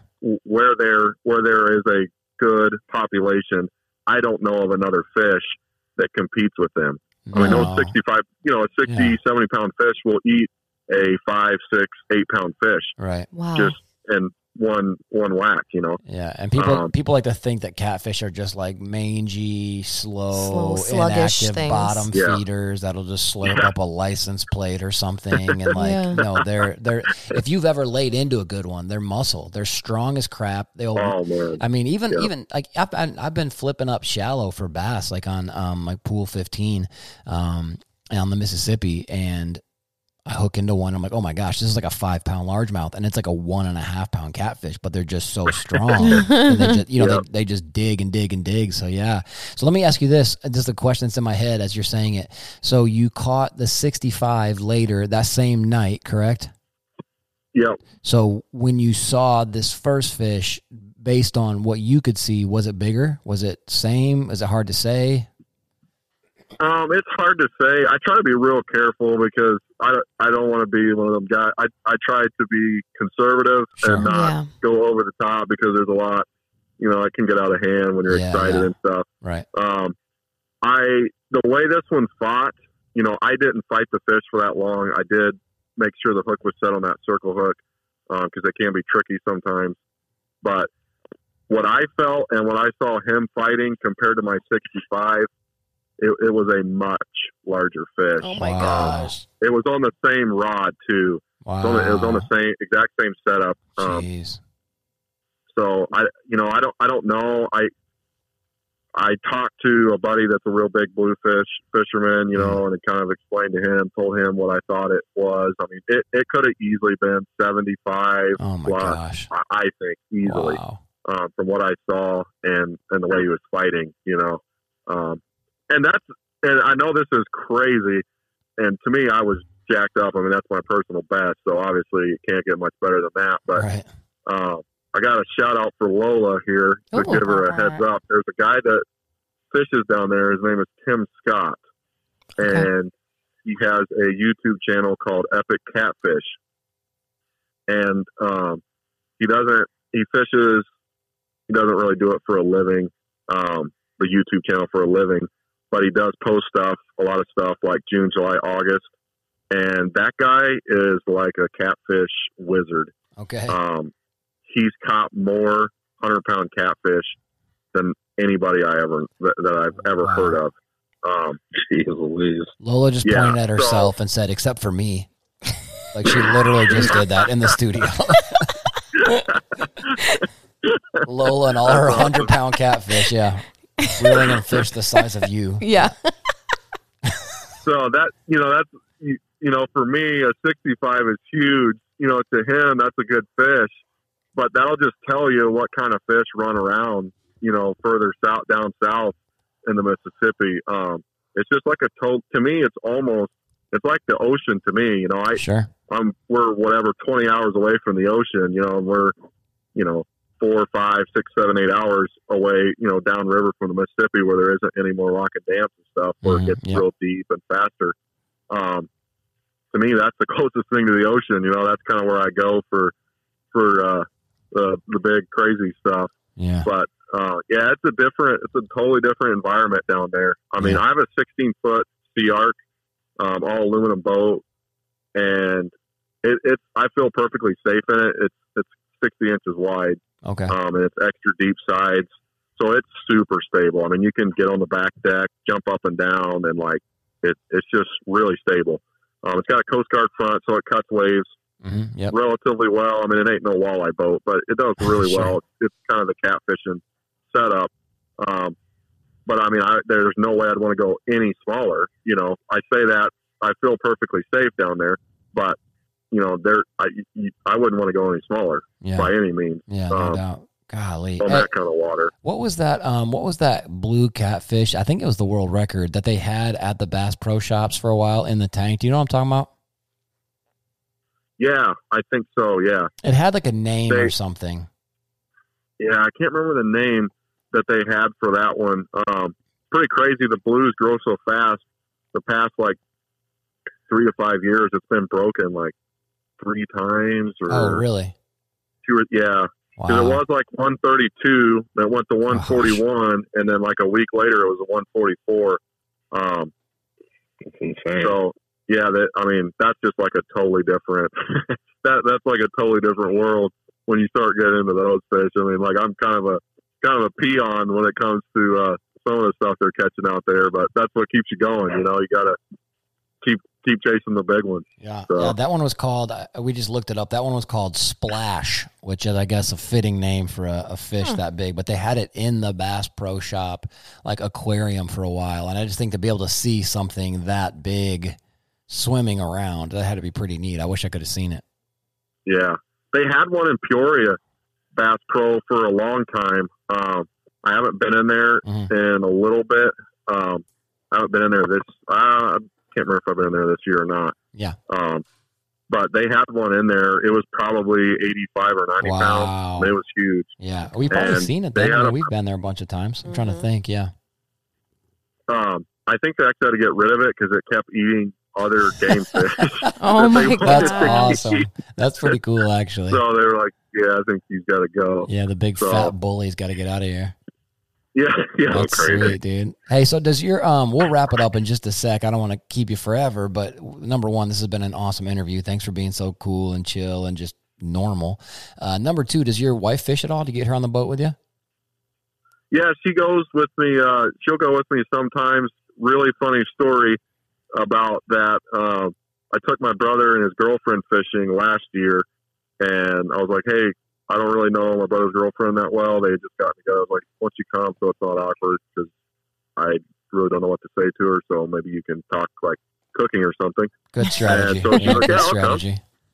And so we caught a couple decent fish, probably in the high teens, maybe low 20s. Okay. And then they had to leave at like 8:30, 9 o'clock.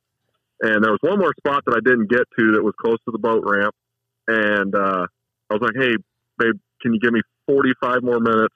I promise I'll set a timer, because that's what always happens. You go 45 minutes and 2.5 hours or whatever. Yeah. I promise I'll stay to it. I promise I'll stick to it. Just let me go fish this one spot. She's like, yeah, sure. And so we go set up, and same story, man. Right place at the right time. Probably put the rod in, got all the rods in, changed. I re-anchored up because I didn't like the position that I was in the current. And once I re-anchored up, I got all the rods out, and it was less than 5 minutes, and we busted like a 48, 49-pound flathead. I mean, just a giant flathead for me. And I was freaking out. It was one of the hardest fighting flatheads I've ever caught. I had all my rods out, and I caught the fish on the right-hand side of the boat, which was in deeper water, 13, 14 foot of water, but it decided that it wasn't deep enough water, and it went under the boat towards the channel. Oh, man. So I'm trying to get the rod, really fast, too, like way faster than most catfish that I catch. Like, it must have been on drugs or something. So I was, like, picking up rods and just, like, yeah. I was just, like, picking up rods and chunking them in the bottom of the boat, trying to catch up to this fish. So she was like sitting there like, can I help or whatever? I'm like, yeah, just help me get these rods out of the way. Like, it was total chaos. Like, we had rods tangled up all over. Yeah. I finally got the fish in. We take pictures, and I was like, man, it was one of my bigger flatheads then, probably one of my top 3, 4, 5 flatheads. So pack it up. We'd only been fishing for like 25 minutes. She's like, so are we going to fish more? I'm like, nope, we ain't beating that. We're going home. Right. So I packed it up. We put it on the tray. We're going home. And I was like, man, what did you think of that? And she's like, yeah, it was a cool fish. I was like, oh man. I was hoping to, I think she's still a little scared of him a little bit. I gotta work on her a little bit more. It's intimidating. I totally get it. Yeah. Yeah. Especially totally that chaotic too. Yeah. Yeah. That's kind of like kind of a jarring. Yeah, it is. Because if I was younger, if I was younger and stuff, and I'm a guy, so us guys kind of pull to those kind of things. Yeah, but for sure. big old fish like that, they're intimidating. Even my brother, I've taken my brother before, and it's taken me a while. I was so into it. You know, I didn't care. I'd stick my hand in a fish's mouth, like big old fish's mouth, not even thinking about it. If I get hooked, I'll just go to the emergency room later and get it pulled out. You know, who cares? But then I kind of had to, once I got a little bit older, I was like, yeah, I probably need to be a little bit more sensitive to the other occupants in the boat. Indeed. So, yeah. Hey, let me ask you a super ignorant question. On these bigger catfish, it's all catch and release for you, yeah? Or Oh yeah. Okay. Yeah. I figured fact, so. I love fish. I would eat fish. I love eating fish. Yeah, me too. Us but too. I don't really keep any of them. I mean, I will. But especially the big ones. Number one, I don't think they really taste that great. Probably not. Yeah. Coming out of the river, they're probably pretty high in mercury and everything. Oh my gosh, yeah. Grow another arm or something. I just take, eyeball fall out or whatever. Yeah. So I throw them back. Another thing is too, I mean, you get a big flathead. You get a flathead over 40 pounds.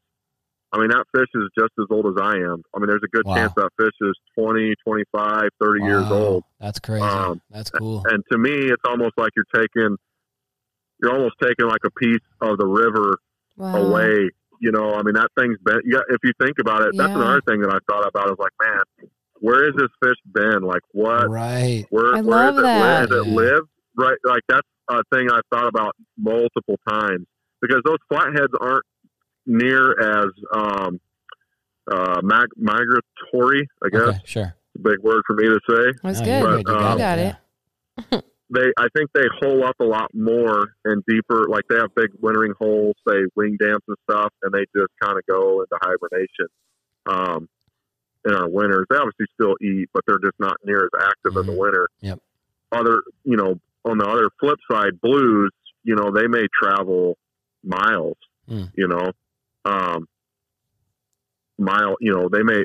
There's some studies and stuff out there that they'll come up to Mississippi as the water gets warmer, and as the seasons change in the fall, they turn around and they'll go back downstream. Not all of them. Some stay, obviously, you know, I've always thought of that, be like, man, the history of this fish, it's obviously been around for a super long time. It's pretty cool to me. I mean, some people get sentimental over it. I just think it's a cool an actual piece of the river, you know, it's pretty neat. Yeah. I get the same way with muskie fishing. Like if I catch a 45 muskie, I'm thinking like, how old is this fish? Just out of respect for the fish, out of respect for the fishery. I feel like I gotta lovingly, gently put this thing back. And it is weird too, like you said, like where's this fish been for the last, if it's 30 years old? Isn't it weird? Because you bow hunt too. When you're in the woods, shouldn't deer walking around be so obvious? And there's been so many times where I've been bow hunting and then I look down and there's a doe under my stand that I never heard coming. And I wasn't on my phone. I wasn't anything, but they're just ghosts. And like in the river, you fish the same body of water, the same spot, however many times. And then now all of a sudden there's a 35-pound flathead there. Like, how did this happen? How can they disappear so well? And so I think, all of that sort of like confluences into this idea of like, dude, you got to respect it enough to let it keep going. Mm-hmm. Oh yeah. Definitely a really cool way to look at it. That's for sure. Yeah, definitely. I love that. Are you on social media? Is there a way for people to like find you and look at cool pictures of catfish or your life? I know that sounds creepy, but I'm actually super boring. I don't really do any social media. That's okay. I totally respect that. Awesome. Yeah. If somebody wants to go, if y'all ever down here and want to go, just hit me up. I know Nate is close, so if you'll ever want to take a break, just give me a ring. I'd love to go. Okay, let's do it. So, Nate, you better jump on that. Get some content, dude. We might have to set something up for sure. That'd be a ton of fun. Yeah. Although, like I said, I used to catfish so much that the last few times I've been invited out catfishing, my wife has said I cannot go until I take her again, because that's how we started our relationship. All right, then bring her with you. You have to bring her with. On the bank fishing, so that's cool. Yeah, man, we'll make it a party. Yeah, that's really cool. That's really dope. Well, I think from all three of us, we just want to say thank you, Cameron, for being on the show, much. man. You know, and coming into this somewhat blind to knowing a little bit about you, not a lot about you. I don't think it could have gone any better, man. You're a down-to-earth dude who cares about the fisheries, who knows his stuff forwards and backwards, who has an awesome wife that cooks awesome tacos. I mean, this is a good fit, you know? Yeah. So thank you very much, man, for being on the podcast. Man, it was my pleasure. Thanks for taking a chance. And hopefully we didn't disappoint old little Curtis over there in New Windsor. So. little old Curdy boy. But yeah, man, we appreciate you, brother. Have a great night. You can go ahead and hang up. We're going to stay on for a little bit. But everybody, huge thanks and shout out to our boy Cameron. Come on. Thanks, Cameron. Woo. Thanks, Cameron. Heck yeah, man. Thank you. We greatly appreciate it. Thanks, guys. Appreciate it. Have a good night. Bye. Yep.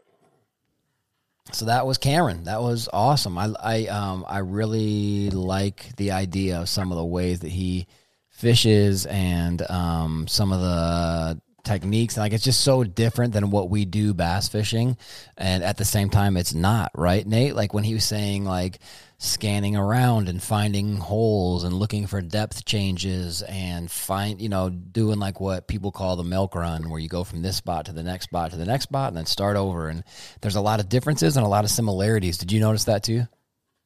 Oh, heck yeah. When he's talking about, fish position and nose down and tail up and how active it is. And yeah, definitely stuff really correlates with the bass game for sure, which kind of explains why he, kind of started that way, and, it's kind of just led into the catfish world.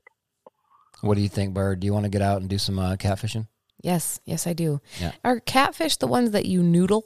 Yeah. You can noodle? I was going to ask. I don't. Yeah, you don't. I don't noodle them. I would not. No. Would you, Nate? I have zero desire to noodle anything. No. Freaks me right out. No, thank you. No. I was talking to a fella at ATA a few years ago.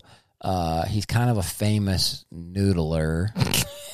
What a funny title, right? But like, it's, at the same time though, like if that's what you're into, that's cool. Why is it called that? I have no idea. I need to ask somebody or Google it. I guess. I feel like it has to be something about like your arms going into the hole and like your arms like a noodle and getting bit or something. I don't. Is that really? Because they really do bite your hands. It's not like you just grab them. Like they bite you. Here, and then you come grab and them. get it. So I'm bait. talking to this dude about noodling, and I'm like, well, do you ever get like freaked out by what you do? Because what he told me, one of his things is if you could picture like a ropes course, like if there's a rope that's up high, kind of like sternum height, and then a rope below your feet, and you're kind of side shuffling along those ropes. Yeah. Okay. That was one of the things he said he does a lot on like creeks, where he like deep cuts and creeks. He'll kind of keep his head above the water on the shore, his hands kind of on the shore, but the water's, at his collarbone, at his neck sort of, and his feet are kind of and he'll just use his feet like probes to find holes that have been kind of eroded out. Okay, sorry. I don't even like walking on like mossy rocks that are slimy in the water. And I'm like, you got right boots out. on? He's like, no, barefooted, Bo. You got to be able to feel it. Got to feel the cheese. And, well, they're no, not cheese is on top. Yeah. That's right. But he said that what he would do was like go along, and then he would like stick his toes in the holes that were there. And then if his toes, he said it would feel like somebody hits you with a hammer. Don't. I feel like they punch you, and then that means there's a fish in there. So then he would go under and stick his hand in there until they bite it, then he'd pull them out. I might pass out. That sounds terrible. So then I'm like, being my normal, stupid, infinitely curious self. Oh, that's a good way. And I'm like, well, do you ever get bit by something that's not a catfish? He's like, I've been bit by more snapping turtles and snakes than you can even understand. I'm like, what is wrong with you? Like, what are you doing, dude? Like, that's what, like, are you for real? Anywho, let's do a really quick, Nate, if you're willing to. We know that you just got, because we already kind of talked about it at the beginning of this podcast before we brought Cameron on. Give us a rundown and just do a brief one, because I think we can get more in depth on it later. We're at like an hour and 40 minutes on this podcast, and I'm so stoked on how it went. But give us a quick recap on your Spro frog only tournament, and let us know how it went. Yeah, well, the tournament is put on by the Iowa Bass Nation. Shout out. Yeah, shout out Iowa Bass Nation for sure, because they run a tight ship. Like, everything was in order. Like, numbers are already figured out. There were enough boats that there was actually like weigh-in flights and stuff like that. It was a really how many boats was it? Ran. I think it was. I honestly don't know. If I had to guess, I'd say somewhere 60 plus. Wow, boats. That's great. We were both 48. But yeah, it seemed like a really good turnout. Yeah, so it wasn't bad. We like I said, my buddy Gabe, who I fished with, he was able to practice yesterday, Friday, I guess it was, and he said he really only found one solid area where he could get some consistent bites, and we ran straight there first thing in the morning, and it was exactly what he described. We fished for maybe 5 minutes and had a blow up and missed it, and had another one, and then Gabe caught one, and it happened to be a little short, 13 and a half, and then he caught another one a little bit after that, and it was like 13 and 3/4, and then we had another couple blow ups, but just nothing really really committing to it for us. Like, they just didn't, I don't know if they didn't want it or they're just trying to get it away from their area or what, but it was really a pocket that we fished, and just downways and nothing, and ran to another spot downriver a little ways that had some absolutely gem clear water, some water that was so clear I haven't even seen it in recent years. Like, it was clear, and I start bomb casting this frog up to the shallow, and I'm working it, and just an absolute monster of a pike just comes out and just destroys my frog, and I fight it all the way to the boat, and I'm just thinking, please don't destroy this frog that I just bought just the day before. Like, just don't destroy it. Stupid. I end up getting it in the net, which took forever because the net that Gabe has is a longer pole, but it has a smaller basket. Great for bass fishing, but not great for big northern. Yeah, 35 plus inch northern. Like, it was that big? Big fish. Yeah, he was big and really thick. Like, wow. Yeah, but that was about the end of my excitement. I ended up catching maybe 4 or 5 other pike.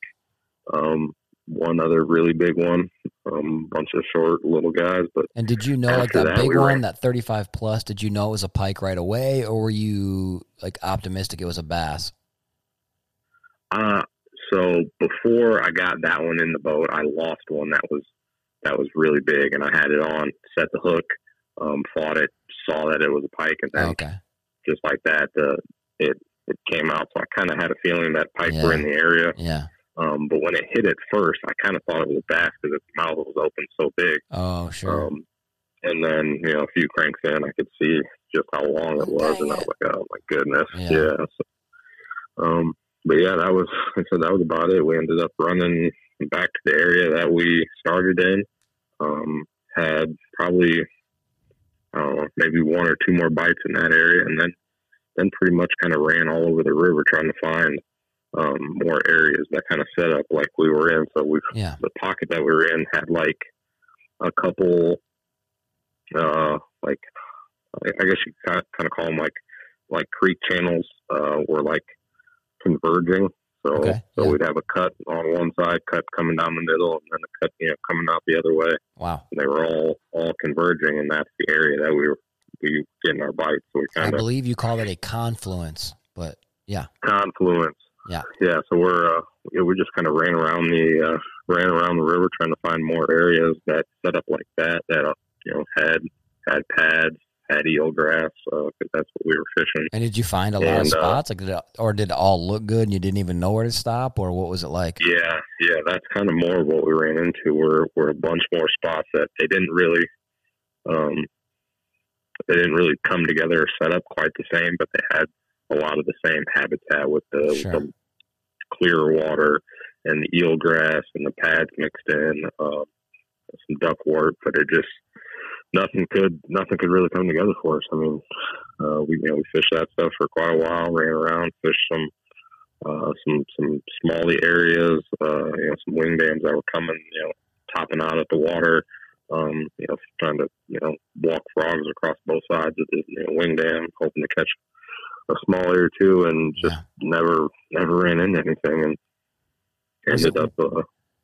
Was it weird? Only chucking a frog? I feel like that's at least half the dynamic of a tournament is like either. And you, Jordan, get the case of the change Z's. Yeah, I have 30. I could be on them and I'd still have 20 rods on the deck. But don't you think that's at least half of like the mental battle of bass fishing normally is either A, what are they going to bite on? Or B, they're biting on this, but maybe they'll bite on this little tweaked version of it better. Is it weird only throwing the one thing?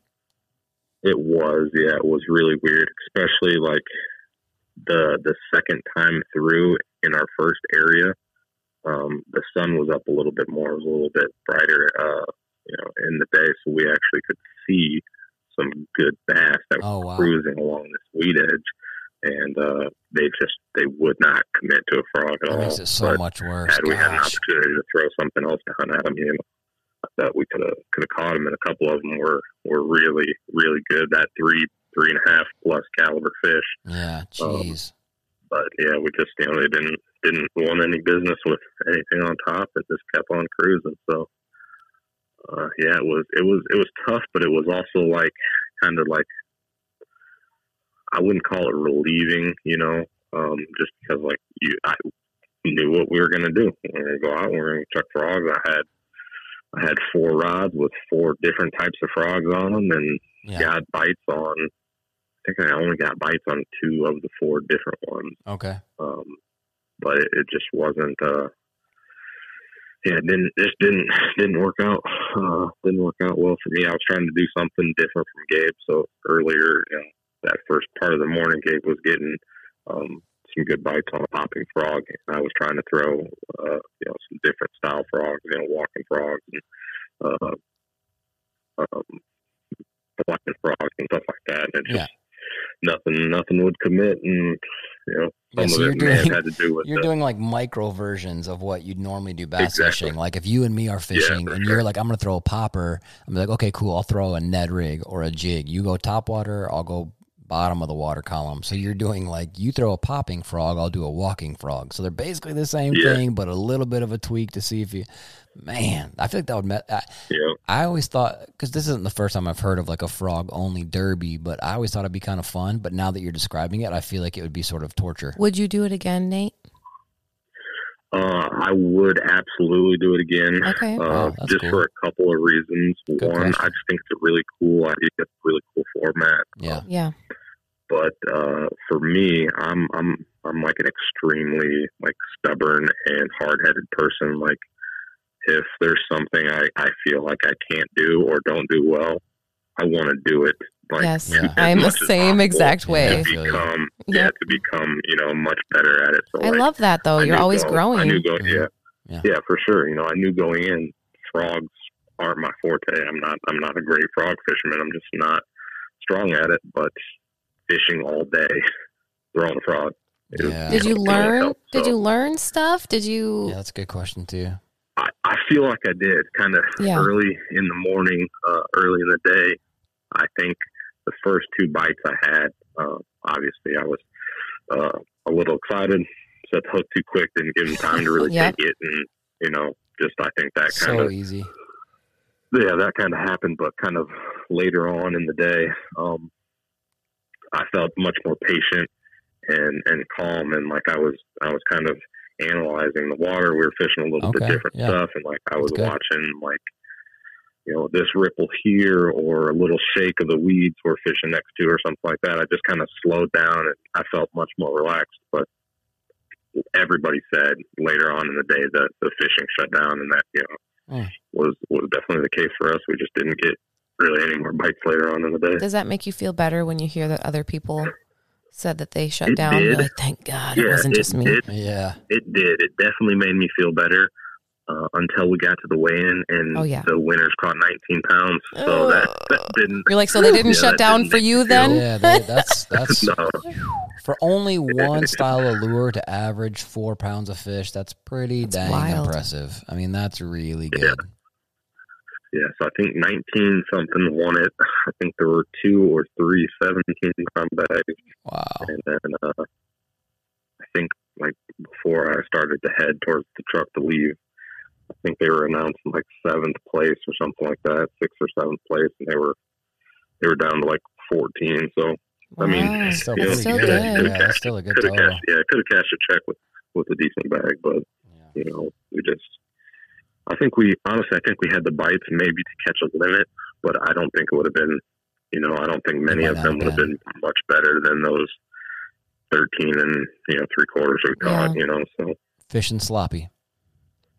Yeah, I think sloppy's better than dirty, because dirty sounds like you're doing something bad. Yeah, fishing not clean. Yeah, fishing not clean. I really do feel like I learned a lot from it, and it's definitely a tournament that I would do again. Okay, and that's cool. Like I said, Iowa Bass Nation did a great job putting it on. Good for them. That's always nice when you go to like an event and it's well run. A couple weeks ago, at a Chippewa Valley Bass Attack event, the one on what lake was I on?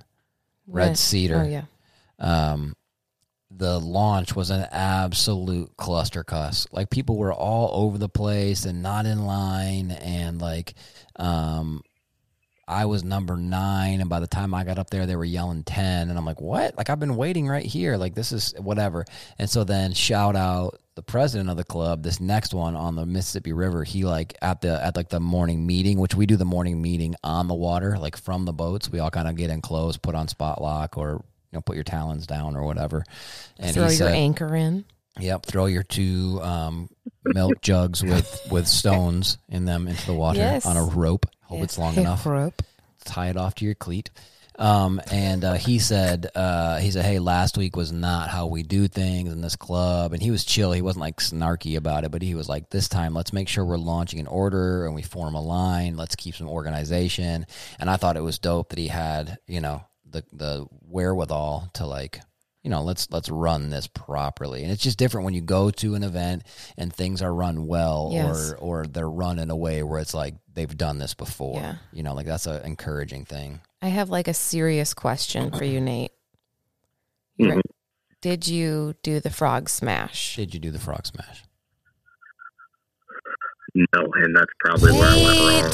You could have had a 20-pound bag. Get out of here. 40-pound bag. Probably where I went wrong. You could have had 5 8-pounders, you dummy. Oh, my God. How do you not frog smash? You know the power of it. Come on, man. You're absolutely right. It's like there's a fight going on, and Thor has his hammer and just never swings it. He just stands it. there. Come on, Nate. Yeah, first thing in the morning, it was cloudy. First thing in the morning, it was cloudy and overcast. I had my sunglasses up on my hat. Mm-hmm. Gabe sets the hook on a fish, misses it, and the frog comes beelining straight for my face. So I duck, and at which point, when I duck, my costas slide off my hat down into the water, and they were gone into the abyss. You lost some costas today? Yes, I lost a pair of costas. I didn't catch a bass. And I didn't do the frog smash. So, like, it was just a bad day. Yeah, I kind of feel bad for laughing now, though, because costas are not remotely cheap. And then I'm really sorry you drop them junks in the water. And, of course, you couldn't have done it in a place on the Mississippi where it was 3 feet deep and the water was gin clear. Like the catfish have it now. Yeah, they're wearing them. Do it somewhere where Cameron's buddies are walking around on them things, but cheapers creepers. Right. But I mean, also though, props to you for saying you'd fish it again, because I think that shows a certain level of maturity, and like you said, a kind of level of like hard headedness. Like, okay, I sucked this time. That doesn't mean I'm going to suck next time. Absolutely. Because now you know to do the frog smash. So frog smash, dude. What are you doing? Frog smash. That's it. Yeah. So anyway, shout out again to Cameron. Thanks for being on the podcast, man. We super appreciate you. We'll definitely have to hang out next time we're down there. Nate, you got to link up with the dude and go get some footage. Yeah. Go catch some big blue catfish or something. That's the new color, by the way, for trucks and cars. If you go to a paint shop, they say you want that cement gray. Like, yeah, it's called blue catfish, stupid. Blue cat. Duh. Anyway, we appreciate everybody so much for listening. We appreciate our military. We appreciate freedom. We appreciate brisket. We appreciate life. And just remember, no matter what you're going through, the goods or the bads, if you lose some costas, if you lose an 80-pound catfish, things can really work out better if you keep positivity at the forefront, because positivity is worth the effort. We'll catch you on the next one. Thank you so much. Bye. Peace.